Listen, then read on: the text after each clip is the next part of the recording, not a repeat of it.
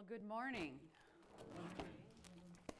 So that video talks about a time for everything, and there is a time for everything in our lives too. There's times God has us go through rough stuff. There's times He's blessing us, and we think, wow, this is the greatest time ever. There's times when He asks us to do things for Him. And today we're going to look at a time when God charged Solomon with a task for him, a time to build the temple. We're in our summer series called Wisdom and Folly, looking at the life of King Solomon. And today we are in 1 Kings chapter 6. If you want to be turning in your Bibles to 1 Kings chapter 6. You know, King David had given instruction to his son Solomon before he passed away about the building of the temple. In 1 Chronicles 28, 11 and 12, it says, Then David gave his son Solomon the plans for the portico of the temple, its buildings, its storerooms, its upper parts, its inner rooms, and the place of atonement. He gave him the plans of all that the Spirit had put in his mind for the courts of the temple of the Lord and all the surrounding rooms, for the treasuries of the temple of God and for the treasuries for dedicated things. Then just jump down to verse 19. All this, David said, I have in writing as a result of the Lord's hand on me, and He enabled me to understand all the details of the plans. See, David had the blueprints. God had put in his heart by the power of the Holy Spirit, those plans, and he wrote them down. David had wanted to build the temple because he was a worshiper. We see that from the moment we hear of David, that he worships the Lord. And all along through his life, we see evidence of that. And to him, it was important to build that temple, a place where people could go to worship God. He had it in his heart to do it. But God gave him the vision of what it could be. And he had the heart for it. And yet, he didn't get to build the temple. God fulfilled that through his son Solomon. So I have a question for all of you as we get started today. What does that tell us about our lives?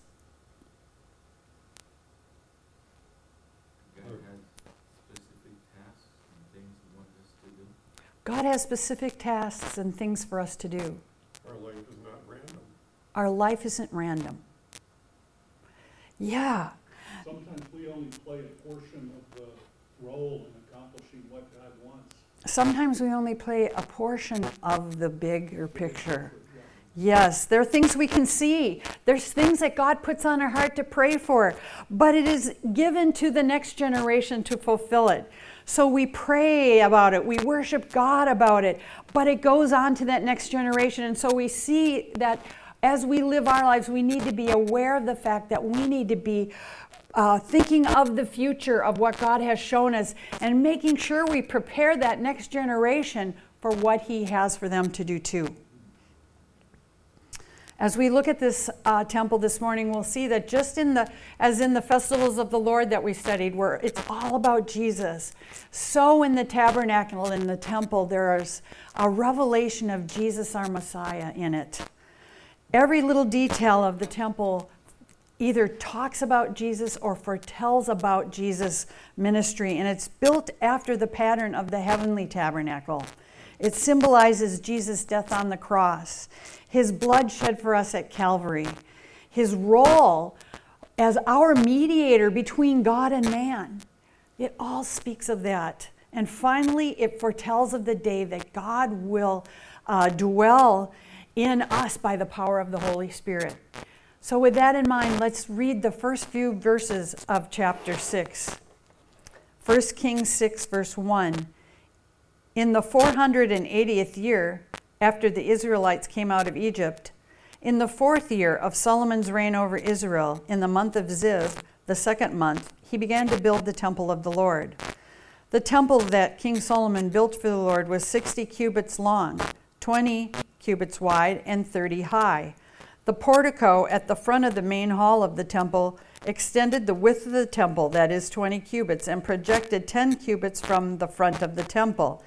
He made narrow windows high up in the temple walls, against the walls of the main hall and inner sanctuary, he built a structure around the building in which there were side rooms. The lowest floor was 5 cubits wide, and the middle floor 6 cubits, and the third floor 7. He made offset ledges around the outside of the temple so that nothing would be inserted into the temple walls. In building the temple, only blocks dressed at the quarry were used, and no hammer, chisel, or any other iron tool was heard at the temple site while it was being built. The entrance to the lowest floor was on the south side of the temple. A stairway led up to the middle level, and from there to the third. So he built the temple and completed it, roofing it with beams and cedar planks. And he built the side rooms all along the temple. The height of each was 5 cubits, and they were attached to the temple by beams of cedar. So let's stop there for now. It starts out by saying it was 480 years after Israel left Egypt. And when we think about it, that's a long time. That would be like, for us, if we were talking about 480 years ago, that's 1541. That's just a short time after Columbus discovers the Americas. That's just a short time after the Renaissance. I mean, that's kind of like right in the middle of the Renaissance. That's a while ago for us. And so the same thing for them. That was a while ago that they had left Egypt. I mean, things had really, a lot of things had happened since then. We think of it as being all kind of condensed, and it was like just a few years earlier they had left, and then a few years later this and that, and now here they are, King Solomon building the temple. But it was quite a lengthy time. And so it says it's in the 4th year of his reign. So he's a very young guy at this time still. It tells us it's in the 2nd month, the month of Ziv, and we think that doesn't sound like a Hebrew month. And that's because that's not the Hebrew name for that month. That's actually the Canaanite name for the month. And for some reason, the author, the one who, under the inspiration of the Holy Spirit, wrote the book of Kings, they decided to include the Canaanite name instead of the Hebrew name for the month. So it is the 2nd month of that 4th year. And it tells us that the temple Solomon built for the Lord, it's listed in cubits, which I don't know if you know cubits, but they mean nothing to me. So I decided I want to see how big is this. It's 90 feet long. It's 30 feet wide and 45 feet high. Plus it has, in addition to that, the portico or the porch on the front of it that extended another 15 feet in the front, also 30 feet wide. Then it tells us that there were narrow windows in the walls. Another version says narrow clerestory windows, which are actually, when you look in the Hebrew of what it's talking about there with those windows, it's talking about recessed, latticed windows. I mean, when you think about castles you see in old pictures and movies, they have those kind of latticed windows. That's what this was like. It was quite ornate. There was a structure around the main hall that had side rooms with 3 floors. And if you look at the handout that I provided you with today, you can see that. It's got a cutaway, and you can see the 3 floors in there for storage, for the priests, for their duties that they had to fulfill. It tells us in verse 7 that only blocks dressed in the quarry were used at the temple site. No hammers, no chisels, and no iron instruments heard at the site. So why do you think there would not be noise at the temple site from these iron tools? Why would they have prepared it beforehand and brought them there ready to put together? Why not do it there? Because it's sacred. Because it's sacred. Yes, exactly. This was to be a place of worship, of awe and respect for God's presence. In 2 Chronicles 3, 1 and 2, it says, Then Solomon began to build the temple of the Lord in Jerusalem on Mount Moriah, where the Lord had appeared to his father David. It was on the threshing floor of Araunah the Jebusite, a place provided by David. He began building on the 2nd day of the 2nd month of the 4th year of his reign. So it tells us that this place is built on Mount Moriah. This is a place of sacrifice. This is a place where before David, Abraham had gone there to sacrifice his son Isaac, and God had provided instead the ram. This is the place where God met King David. This place already had quite a special spiritual heritage. And Solomon would have known that. John G. Lake was a healing evangelist from about 1898 to 1935. He passed away in 1935. And part of his ministry was as a missionary. And then when he returned to the United States, he had a ministry of healing. He was a Pentecostal preacher. He had healing rooms in Spokane, Washington. And it's said that Dennis Bennett, who was a pastor, who was a spirit-filled pastor, who visited that location in the 1970s where the healing rooms had once been. They were no longer being used for that at that time. And he, as they walked in this building, he said there was still a palpable presence of the Lord God in that place. There's a presence of God in the places where we regularly worship Him. That is why the temple could not be a place of commotion. It was a sacred place, a place where people could go to worship Him, a place for the presence of God to dwell. I don't know if you've ever noticed, but if you use a special chair for your devotions, your time with the Lord, when you sit down there, it is easy to come into God's presence. It's like He's waiting there for you. The presence of God is in a place where we regularly worship Him. And here at South Oaks, as we worship Jesus Christ, as we lift Him up with our praises, and the power and presence of God is in this place, it becomes a place where we can come and worship God and meet with Him, to sense the Holy Spirit and to hear from Him speaking to us.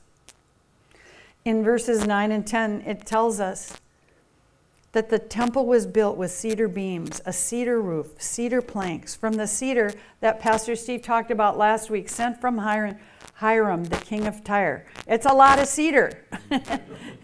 So let's read on and see what else is part of this temple. In verse 11, the word of the Lord came to Solomon. As for this temple you are building, if you follow my decrees, observe my laws, and keep all my commands, and obey them, I will fulfill through you the promise I gave to David your father. And I will live among the Israelites and will not abandon my people Israel.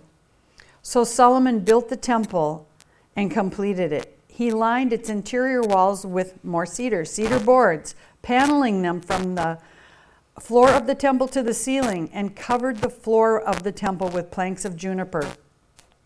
He partitioned off 20 cubits at the rear of the temple with cedar boards from floor to ceiling to form within the temple an inner sanctuary, the most holy place. The main hall in front of this room was 40 cubits long. The inside of the temple was cedar, carved with gourds and open flowers. Everything was cedar. No stone was to be seen. He prepared the inner sanctuary within the temple to set the Ark of the Covenant of the Lord there. The inner sanctuary was 20 cubits long, 20 cubits wide, and 20 high. He overlaid the inside with pure gold, and he also overlaid the altar of cedar. Solomon covered the inside of the temple with pure gold, and he extended gold chains across the front of the inner sanctuary, which was overlaid with gold. So he overlaid the whole interior with gold. He also overlaid with gold the altar that belonged to the inner sanctuary. For the inner sanctuary, he made a pair of cherubim out of olive wood, each 10 cubits high. One wing of the first cherub was 5 cubits long, and the other wing 5 cubits, 10 cubits from wingtip to wingtip. The second cherub also measured 10 cubits, for the 2 cherubim were identical in size and shape. The height of each cherub was 10 cubits. He placed the cherubim inside the innermost room of the temple with their wings spread out. The wing of one cherub touched one wall, while the wing of the other touched the other wall. Their wings touched each other in the middle of the room. He overlaid the cherubim with gold. Well, let's stop there for a second. Okay, so here, as you notice when we started this at verse 11, here in the middle of this description of this massive building project, we hear what the word of the Lord was to Solomon. God made this promise to King David earlier, and now he makes it to his son Solomon. He makes it personal to Solomon as well. And God says, regarding this temple, so while you're building this temple, I want you to know that as long as you're following the decrees of the Lord and carrying out my regulations, my commands, as long as Solomon keeps all of those commands and obeys them, God said he would fulfill through him the promise that was given to his father David. And then God tells him in verse 13, and I will dwell among the sons of Israel and not forsake my people. That word dwell in Hebrew means to settle down. Like when you buy a house and you settle down. It means to settle down, to abide, to stay, to reside. God said, I'm going to reside with you. I'm going to dwell with you and not forsake my people if you do what I've commanded you to do. And God promised Solomon that as long as he was a righteous man, as long as he sought the Lord, as long as he did what God commanded him, he would live out that promise of God and he would pass it on to the next generation. That's what we want to do here at South Oaks. We want to be a people that live righteous lives, obeying what God has called us to do and fulfilling the promises that he has given us, to be able to pass that on then to the next generation and beyond them even. So it tells us that Solomon built the temple and completed it. Interior walls were lined with cedar, and the floor was with planks of pine. The main hall was 60 feet long, and the most holy place was 30 feet long. The most holy place, the inner sanctuary, was actually this perfect cube, 30 by 30 by 30. And the walls and the floor were all overlaid with pure gold. The altar was also covered with gold. Gold chains were across the front of the sanctuary. The inner sanctuary, the most holy place, had this pair of cherubim, these pair of cherubim angels made of olive wood and overlaid with gold. And they were 15 feet high. In other words, if the ceiling is 30 feet high, these were halfway up to that, 15 feet high. And 15 feet from wingtip to wingtip. One touched the other cherubim and the other wingtip touched the walls. These were huge. They were probably sphinx-like, and if you look at the handout with that cutaway part of where the most holy place is, you can see a representation of what they look like. They're an animal body with a human face. The cherubim representing the angels of the Lord. So then, let's start at verse 29 and read to the end of this chapter. And on the walls around the temple, in both the inner and outer rooms, he carved cherubim, palm trees, and open flowers. He also covered the floors of both the inner and outer rooms of the temple with gold. For the entrance to the inner sanctuary, he made doors of olive wood that were 1/5 of the width of the sanctuary. And on 2 olive wood doors, he carved cherubim, palm trees, and open flowers. Overlaid the cherubim and palm trees with hammered gold or beaten gold. In the same way, for the entrance to the main hall, he made the door frames out of olive wood that were 1/4 of the width of the hall. He also made 2 doors out of juniper wood, each having 2 leaves that turned in the sockets. He carved cherubim, palm trees, and open flowers on them and overlaid them with gold, hammered evenly over the carvings. And he built the inner courtyard of 3 courses of dressed stone and 1 course of trimmed cedar beams. The foundation of the temple of the Lord was laid in the 4th year in the month of Ziv, and in the 11th year in the month of Bul, the 8th month, the temple was finished in all its details according to its specifications. He had spent 7 years building it. On the walls, it's so ornate. There's carvings on all the walls of these cherubim and palm trees and rosettes. And the inner and outer doors are covered with gold. The entrance to the most holy place was olive doors. Another translation says with 5-sided jambs. This means that the entrance around the doors was probably indented 5 times. Have you seen big frames around doors that have like 5 indentations in them? These doors were also carved with the cherubim, the palm trees, and the open flowers, and overlaid with hammered or beaten gold. Let's see a picture of what someone thinks this maybe looked like. I mean, gold everywhere. That would have been impressive to walk in there. And just think, though, this was only seen by the priests. And the most holy place had that curtain over it, besides the doors, had that curtain. Only once a year someone went in there. But this opulence that Solomon did, this was made for the Lord. This signified the devotion and the worship and the reverence they had for the Lord God. The wood being of olive wood speaks of peace. Jesus is our peace. So in 2 Chronicles 3, the second part of 4 through 7, it says that he overlaid it with gold. He paneled the main hall with juniper and covered it with fine gold and decorated it with palm trees and chain designs. He adorned the temple with precious stones, and the gold he used was the gold of Parvaim. He overlaid the ceiling beams, the door frames, the walls, and the doors of the temple with gold, and carved cherubim on the walls. So here we learn another detail. It wasn't just gold and cedar, but there were precious stones being put in place as well. This building was incredible. You know all that gold that I was talking about earlier? It says in verse 8 and 9 of 2 Chronicles 3 that 600 talents of gold were used. That's 23 tons of gold, or 46,000 pounds of gold. They did not hold back. And this place that the gold was from, Parvaim, was a country that apparently had some really nice gold. And so he bought the best for the temple of God. Then if we jump down in 2 Chronicles 3 to 14 through 17, it says he made the curtain. This is the curtain that separates the holy place from the most holy place, the outer from the inner sanctuary. He made the curtain of blue, purple, and crimson yarn and fine linen with cherubim worked into it. For the front of the temple he made 2 pillars, which together were 35 cubits long, each with a capital or top of 5 cubits. He made interwoven chains and put them on top of the pillars. He also made 100 pomegranates and attached them to the chains. He erected the pillars in the front of the temple, one to the south and one to the north. The one to the south he named Jachin, and the one to the north Boaz.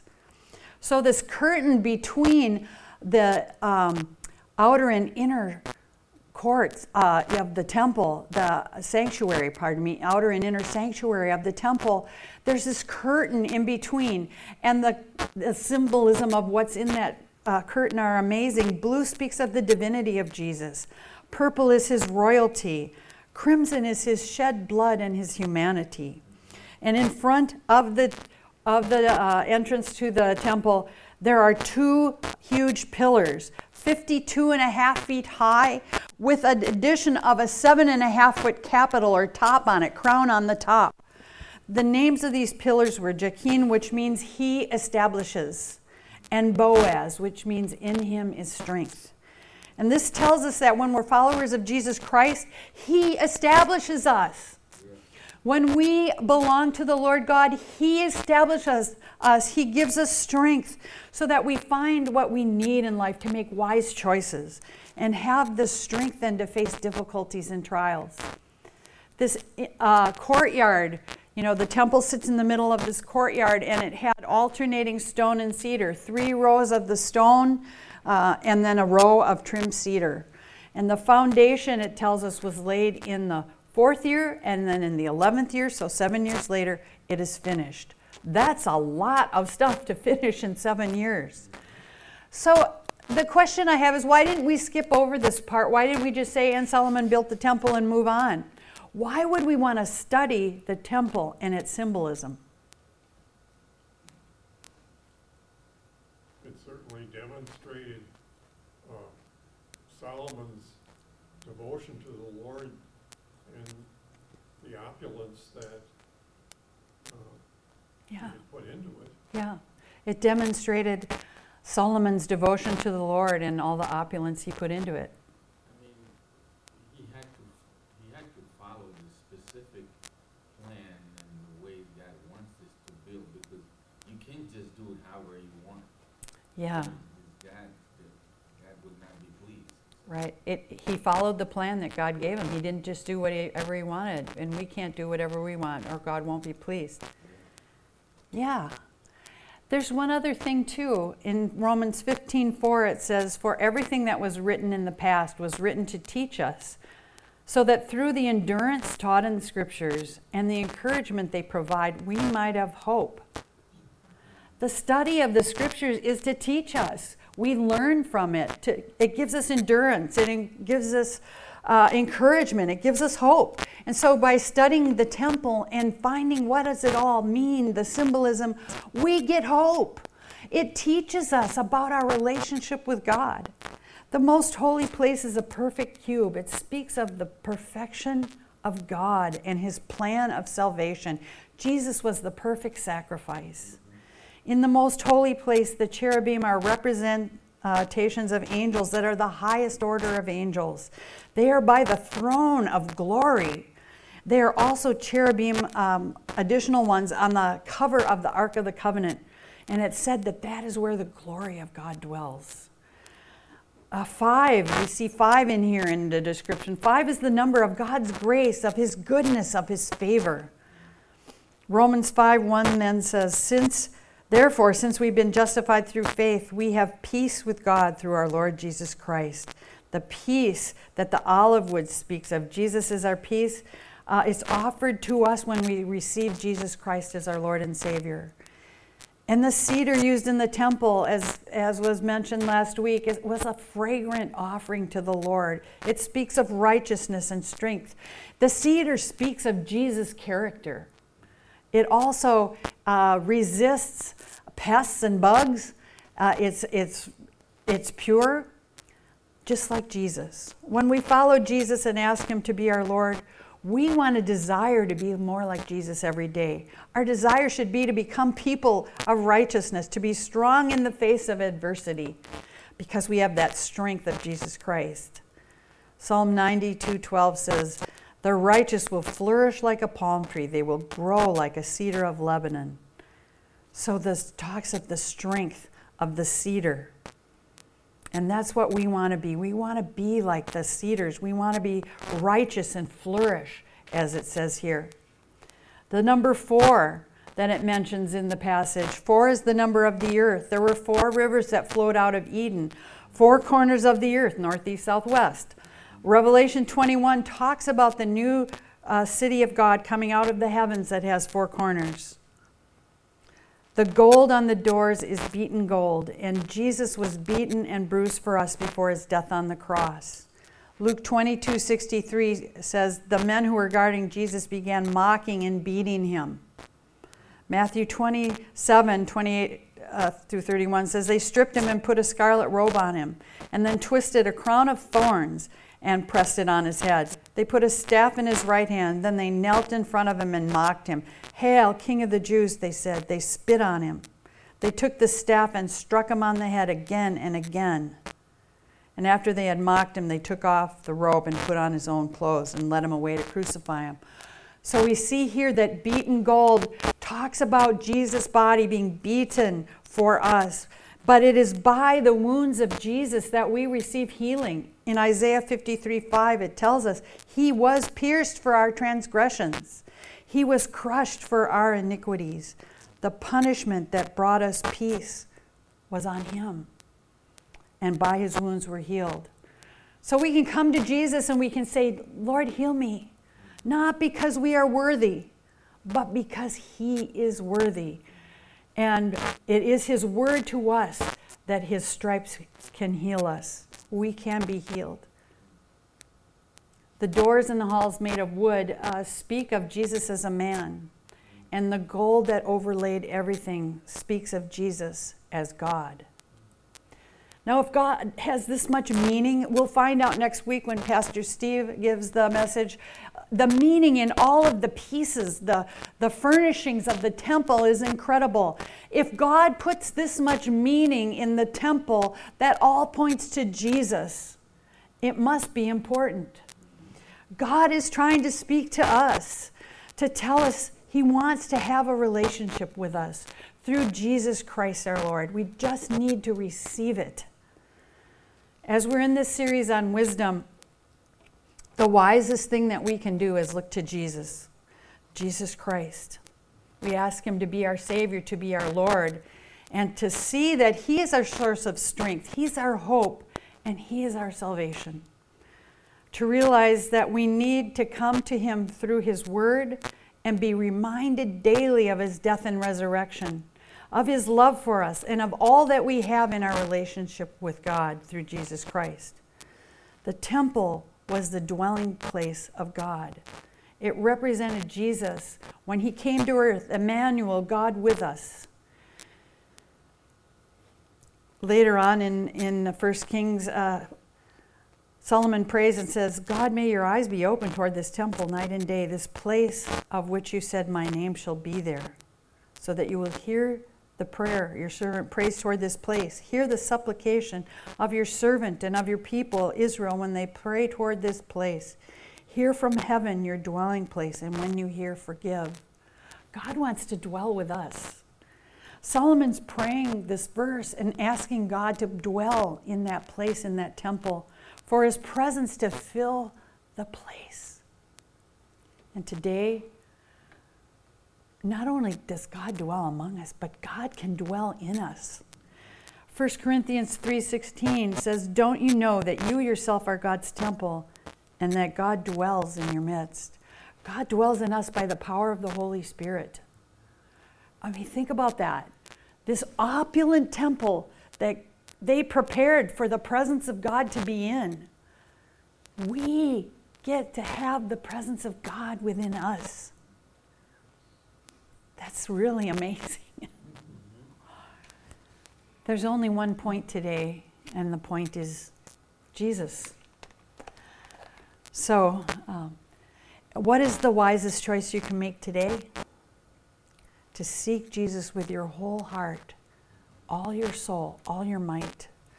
Tell Jesus that you want more of him in your life. You want his grace, his peace, his hope, that you want him to be your Lord as well as your Savior. Tell him that you want more of his presence in you, in your home, in your place of work, wherever you are. Would you stand with me as we close?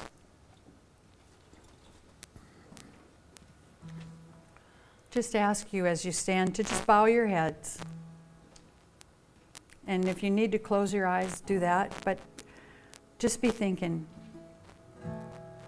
how much God cares about us and wants to dwell with us.